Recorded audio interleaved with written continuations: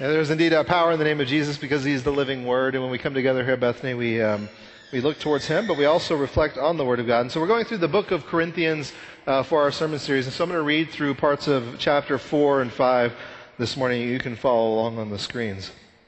It says, "Therefore, do not pronounce judgment before the time, before the Lord comes, who will bring to light the things now hidden in darkness and will disclose the purposes of the heart. Then each one will receive his commendation from God.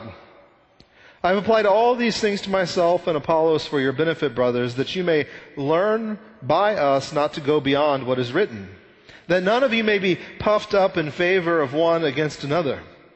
For who sees anything different in you? What do you have that you did not receive? If then you received it, why do you boast as if you did not receive it? Your boasting is not good. Do you not know that a little leaven leavens the whole lump? Cleanse out the old leaven that you may be a new lump, as you really are unleavened. For Christ our Passover lamb has been sacrificed, and let us therefore celebrate the festival not with old leaven, the leaven of malice and evil, but with the unleavened bread of sincerity and truth. I wrote to you in my letter not to associate with sexually immoral people, not at all meaning the sexually immoral of this world, or the greedy and swindlers or idolaters, since then you would need to go out of the world. But now I'm writing you to not associate with anyone who bears the name of brother, if he is guilty of sexual immorality or greed, or is an idolater, a reviler, a drunkard, or swindler, not even to eat with such a one. For what have I to do with judging outsiders? Is it not those inside the church whom you are to judge? God judges those outside. Purge the evil person among you." This is the word of the Lord. Strong start. So we began this sermon series on 1 Corinthians several weeks ago, and we're kind of walking through the various chapters of the book. And really what Corinthians does is address how we are to be together as a church united in Christ. And this morning, the text really focuses a lot on judgment. Now, at first I thought this was going to be a straightforward sort of sermon that talks about God's judgment and the things we're to avoid. But as I began looking into the text and looking at the things that Paul was saying, I actually realized this was a whole lot more complex than what I anticipated.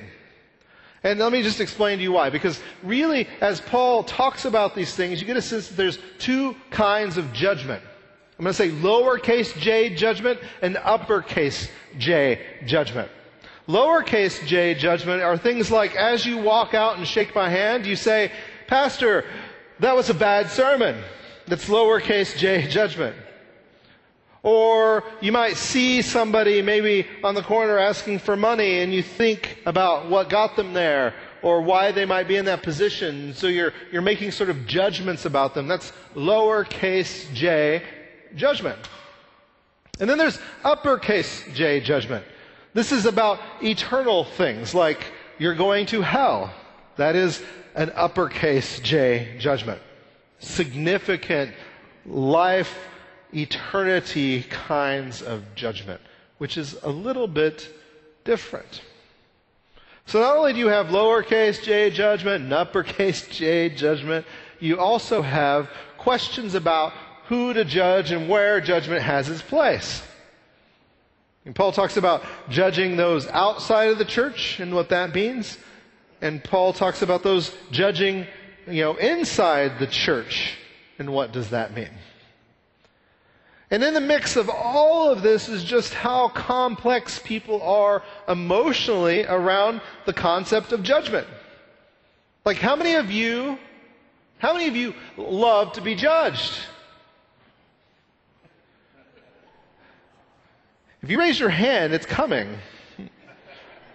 Yeah, no one enjoys judgment, not really. We don't like to be evaluated and critiqued or commented on or corrected. Like no one of any age likes this. They really don't. It's hard to be judged.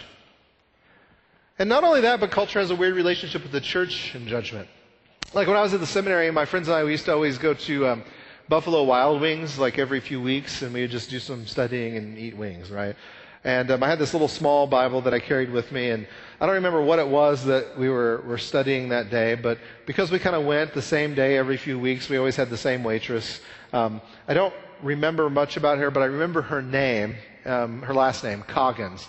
And here's why I remember her name. One day she came up to the table that we were sitting at, and she sees my Bible, and she grabs it off the table, flips to a specific chapter and verse, and I see her pull out her pen and start writing in my Bible. And boy, did I judge her. I was like, what are you doing? And when she sat it down, I opened it up to where she was at, and I see her name. She wrote Coggins, and then she put a little asterisk next to her name, and she said, my favorite Bible verse, and underlined it. And her favorite Bible verse was from Matthew 7, which says, do not judge lest you be judged. Obviously, she was trying to tell the seminary boys at that table something. But that's the thing, like, people get anxious around this idea of judgment, and they certainly don't feel affinity or love towards the church when we engage in judgment. And so what do we do with this? How are we supposed to live? What's our next step as faithful followers as we go through the book of Corinthians? What is Paul trying to say to us? Well, Paul says in 1 Corinthians 4, verse 4, he says, for I am not aware of anything against myself, but I am not thereby acquitted. It is the Lord who judges me. So just so you get what he's saying, when he's talking about judgment, Paul points out something that I think is incredibly important. He says, I'm not aware of anything wrong with me. However, I'm not guilt-free. I'm not acquitted. What Paul is basically pointing out is that even though he can't see anything wrong with him, he doesn't believe that he's not without fault. And what he kind of points out is a truth that we do not make good judges. We have a hard time discerning what is actually good and evil at times, and we certainly have a hard time discerning it within ourselves. And there's been lots of research around this. You see it happen in multiple places. Like there was a study where they were testing people that were trained in how to tell like the fine notes and flavors of wine and how good it is. And they're supposed to be able to tell what's high quality, expensive wine and what's cheap wine. And so they'd pour the wine into unlabeled bottles and then give them samples, and they had to guess which one was the most expensive and which one was the cheap one. And something like 60% of the time, these trained professionals got it wrong. They had a hard time judging which was the fine wine and which was the poor wine. So not only do we have a hard time judging things within this world as good or bad or better or worse, but then we also have a hard time really discerning the heart of people. In psychology, there's this thing called the halo effect. And so you meet somebody and you greet them and you look at them and they're charming and their clothes are crisp and ironed and they dress well and they're well manicured and you look at them and you think, man, that's a good guy, high character, hard worker. You know, the charming people, they could charm you to death, literally. You wouldn't know that they were a murderer because they're so charming. And then there's the flip side. There's something called the horn effect. It's the same kind of idea, but the opposite. It's you see someone a little bit disheveled, hair's messy, maybe they're not as clean, they don't look, kept well, and we immediately attribute characteristics to them, like they're lazy, they're not hard workers, maybe something's wrong with them. But the reality is they could be a millionaire. I mean, we don't actually know. We don't know how hard someone works by how they look. We don't know how faithful and good a person is based on how they look, but we do this all the time. We're poor judgers. We get it wrong. And this is the problem, after all. This is what the problem was in the Garden of Eden, right? Adam and Eve saw the tree of the knowledge of good and evil. They wanted to take for themselves that knowledge so they could be like God and decide what is good and what is bad. And how did that work out for them? How does it work out for us? And so there's this sense that even though we want to be authoritative about some things, maybe we're not as good at discerning, even for ourselves, what is good or bad because we can be blind to it. Then Paul goes a little bit deeper into this idea of judgment. In verse 5, he says, "Therefore, do not pronounce judgment before the Lord comes, who will bring light to the things now hidden in darkness and will disclose the purposes of the heart. For each one will receive his commendation from God." What Paul is basically saying is that when it comes to uppercase J judgment, don't jump to conclusions too soon. Like, let's let God be the judge. Let's give the throne, the seat of judgment, to the one who has authority to judge justly, and that is Jesus. And so we wait until he comes back, and then he will judge. Big J, judge. Who is righteous? Who is found worthy in Christ, and who is not? And until that final day, none of us can actually say authoritatively, they're in, they're out, they're in, they're out. We can't do it. And so we wait for the Lord to receive our commendation. We wait for him to reveal the truth to us. And so he sets all this up, and he's talking about how he can't, maybe he doesn't see anything wrong with himself, but he doesn't know. We're going to need to wait till the Lord returns to make the big judgment. And so you're thinking, okay, no judgment, we're good. But then we hit chapter 5. And guess what chapter 5 is all about? It's all about judgment. It's like a switch flips, and Paul starts saying, here's what's wrong, here's what's wrong, here's what's wrong, here's what's wrong. So what is going on? Is Paul contradicting himself? So let me give you some context on chapter 5. He's writing this letter to the church in Corinth, to the Christian followers in the church.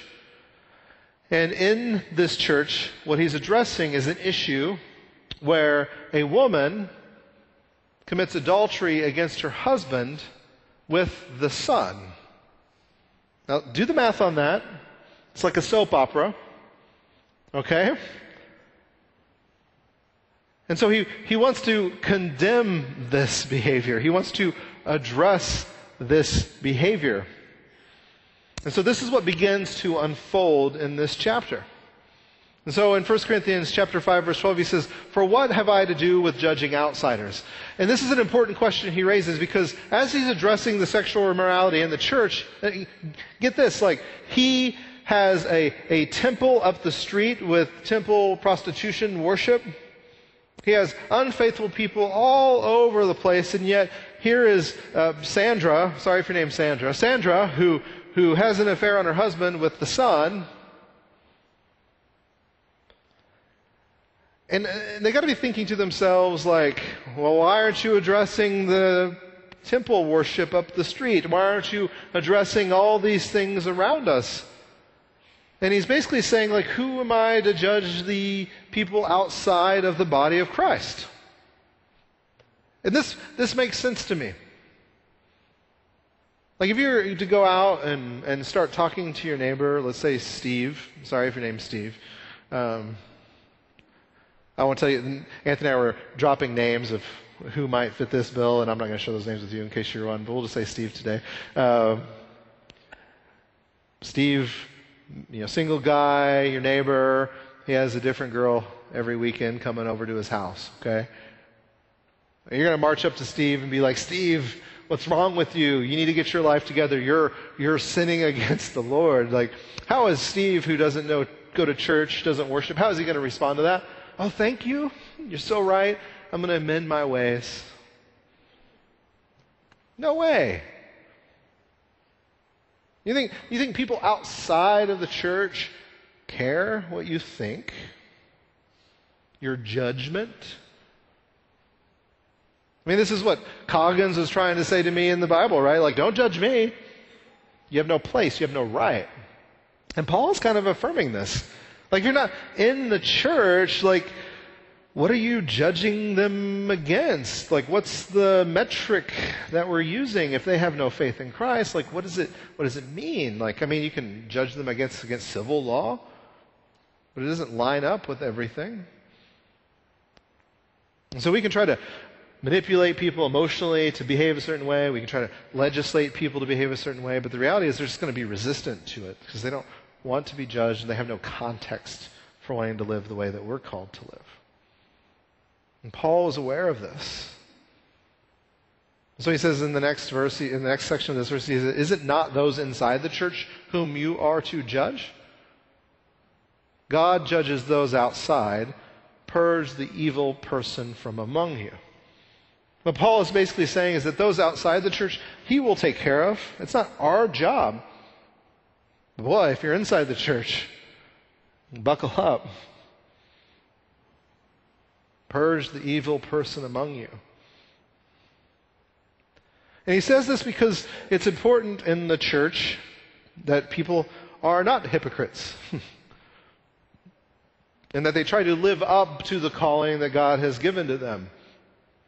Because it changes the message. If we go out and we're constantly judging the community, if we're judging people outside of the church, they're hearing the law over and over and over again, but they never hear the good news. They never hear the gospel. And what Paul is trying to say is let's take care of our business inside the family. And then when we go out, let's bring the good news. Let's bring hope. Let's bring encouragement. Let's bring love. And then as they look at us, they see that we embody that. We believe it. We want to be that way. And when this stuff starts to happen in the church, it's got to be addressed. So Sandra very publicly did something wrong. It had to be addressed because we influence each other. We rub off on each other. He compares it to leaven. He says you got to remove that leaven because what does leaven do? Leaven divides and grows like bacteria and makes the bread bigger and bigger, and it keeps spreading and spreading. And so he's like, you got to get rid of it. Got to get rid of it. Because we influence each other. I mean, think about this, like when the skinny jeans are popular, what do you see people starting to wear? Skinny jeans, right? Not everyone. When people see something on HGTV, like, ooh, green mauve is the color this year, guess what? They start painting their kitchens that way, or they want to remodel their house with a certain tile. Subway tile is in, let's do it. We have influence on each other. Things sort of persuade us. But if the wrong things persuade us, it creates problems. So we got to get rid of it. So what's the mechanism in the church for doing this? It's not something that I've ever got to specifically witness. I've never seen it done, at least in any formal way. But it's excommunication. Have any of you ever seen anyone get excommunicated from the church? Just curious. Some people have raised their hand. Yeah, excommunication. It's when somebody isn't willing to be faithful and they're unrepentant, what do? You purge them from the body. Which sounds really harsh. But if they're not being faithful and they refuse to try to be faithful, then what are they doing? Now, I hunch we don't see much excommunication these days because one of the things that Paul addresses in the letter to the Corinthians is unity in the church. And now there's no unity in the church. We have so many denominations. So guess what you can do? If you disagree with something we teach, you can go to a church that agrees with you. And so you never have to be accountable to anything. Right? But that's what makes it hard. We can't even discern ourselves because we can avoid it. We can avoid looking at ourselves. And yet, that's what we're called to do. We're called to examine ourselves first. We don't just excommunicate people lightly. We want to approach people with love and concern and compassion. But before we even address anyone else, we gotta make sure we're good. And so we go to Matthew chapter 7. It says, "Judge not that you not be judged, for with the judgment you pronounce, you will be judged. And with the measure you use, it will be measured to you. Why do you see the speck that is in your brother's eye, but do not notice the log in your own eye?" We have a sign language interpreter in the 9 o'clock service, and I loved it. Every time I said the word log, she was like, log in your eye. If you have a log in your eye. This is the truth, isn't it? It's easier to see what's wrong with other people than to see what's wrong with you, yourself. It's so easy to stand in the place of judgment and correct what everyone else is doing wrong than to even realize what you are doing wrong. And so we got to take care of our own business first. And again, this is why I think Paul's saying, like, focus on the brothers and sisters in the church before even worrying about the world. Like, we got enough problems here. Let's work to be faithful. The real problem is that we tend to focus on behavior and not on the heart. And so we try to address the behaviors. Like I said, we try to manipulate people to behave a certain way. We try to, legislate ways for people to be forced to behave a certain way, but we never really get at the heart of the issue. But what we need is a new heart. Scripture talks about this in Deuteronomy chapter 30. It says, "And the Lord your God will circumcise your heart and the heart of your offspring, so that you will love the Lord your God with all of your heart and with all of your soul, that you may live." Or in Ezekiel, it says, "I will give you a new heart and put a new spirit in you. I will remove from you your heart of stone and give you a heart of flesh, and I will put my spirit in you and move you to follow my decrees and be careful to keep my laws." See, following the decrees and keeping the laws really can only effectively come from a new heart, the circumcised heart, the removal of that stone, given something new, full of the Spirit. The best way to explain this is there's a huge difference between buying your wife flowers and celebrating your wedding anniversary because you have to, versus buying your wife flowers and celebrating your anniversary because you want to. If we focus just on the behavior, sometimes people will do what we want because they feel like they have to, but there's no change. There's doing it. Christ wants to change our heart through the power of the Holy Spirit so that we want to obey Him, follow His decrees, be faithful to His laws. And that's how it works. Like when you have a new heart, it doesn't mean you're going to be perfect. It doesn't mean you're going to follow His decrees perfectly. It doesn't mean you're not going to be hypocritical at times. It doesn't mean any of those things, but it means you have a desire to, that you want to. And then when you fail, guess what? There's lowercase j judgment. Sandra, get it together. But you're forgiven. You're in Christ. And you're carried through. And so we pray that the Holy Spirit renew our hearts and lead us into faithfulness as we go where Christ calls us. And even as we fail, may we fail in the grace of Jesus and continue to move forward because we want to be faithful. We want to be like Christ. And we want to be a light in the world that doesn't understand the call that we have. It's in Jesus' name. Amen.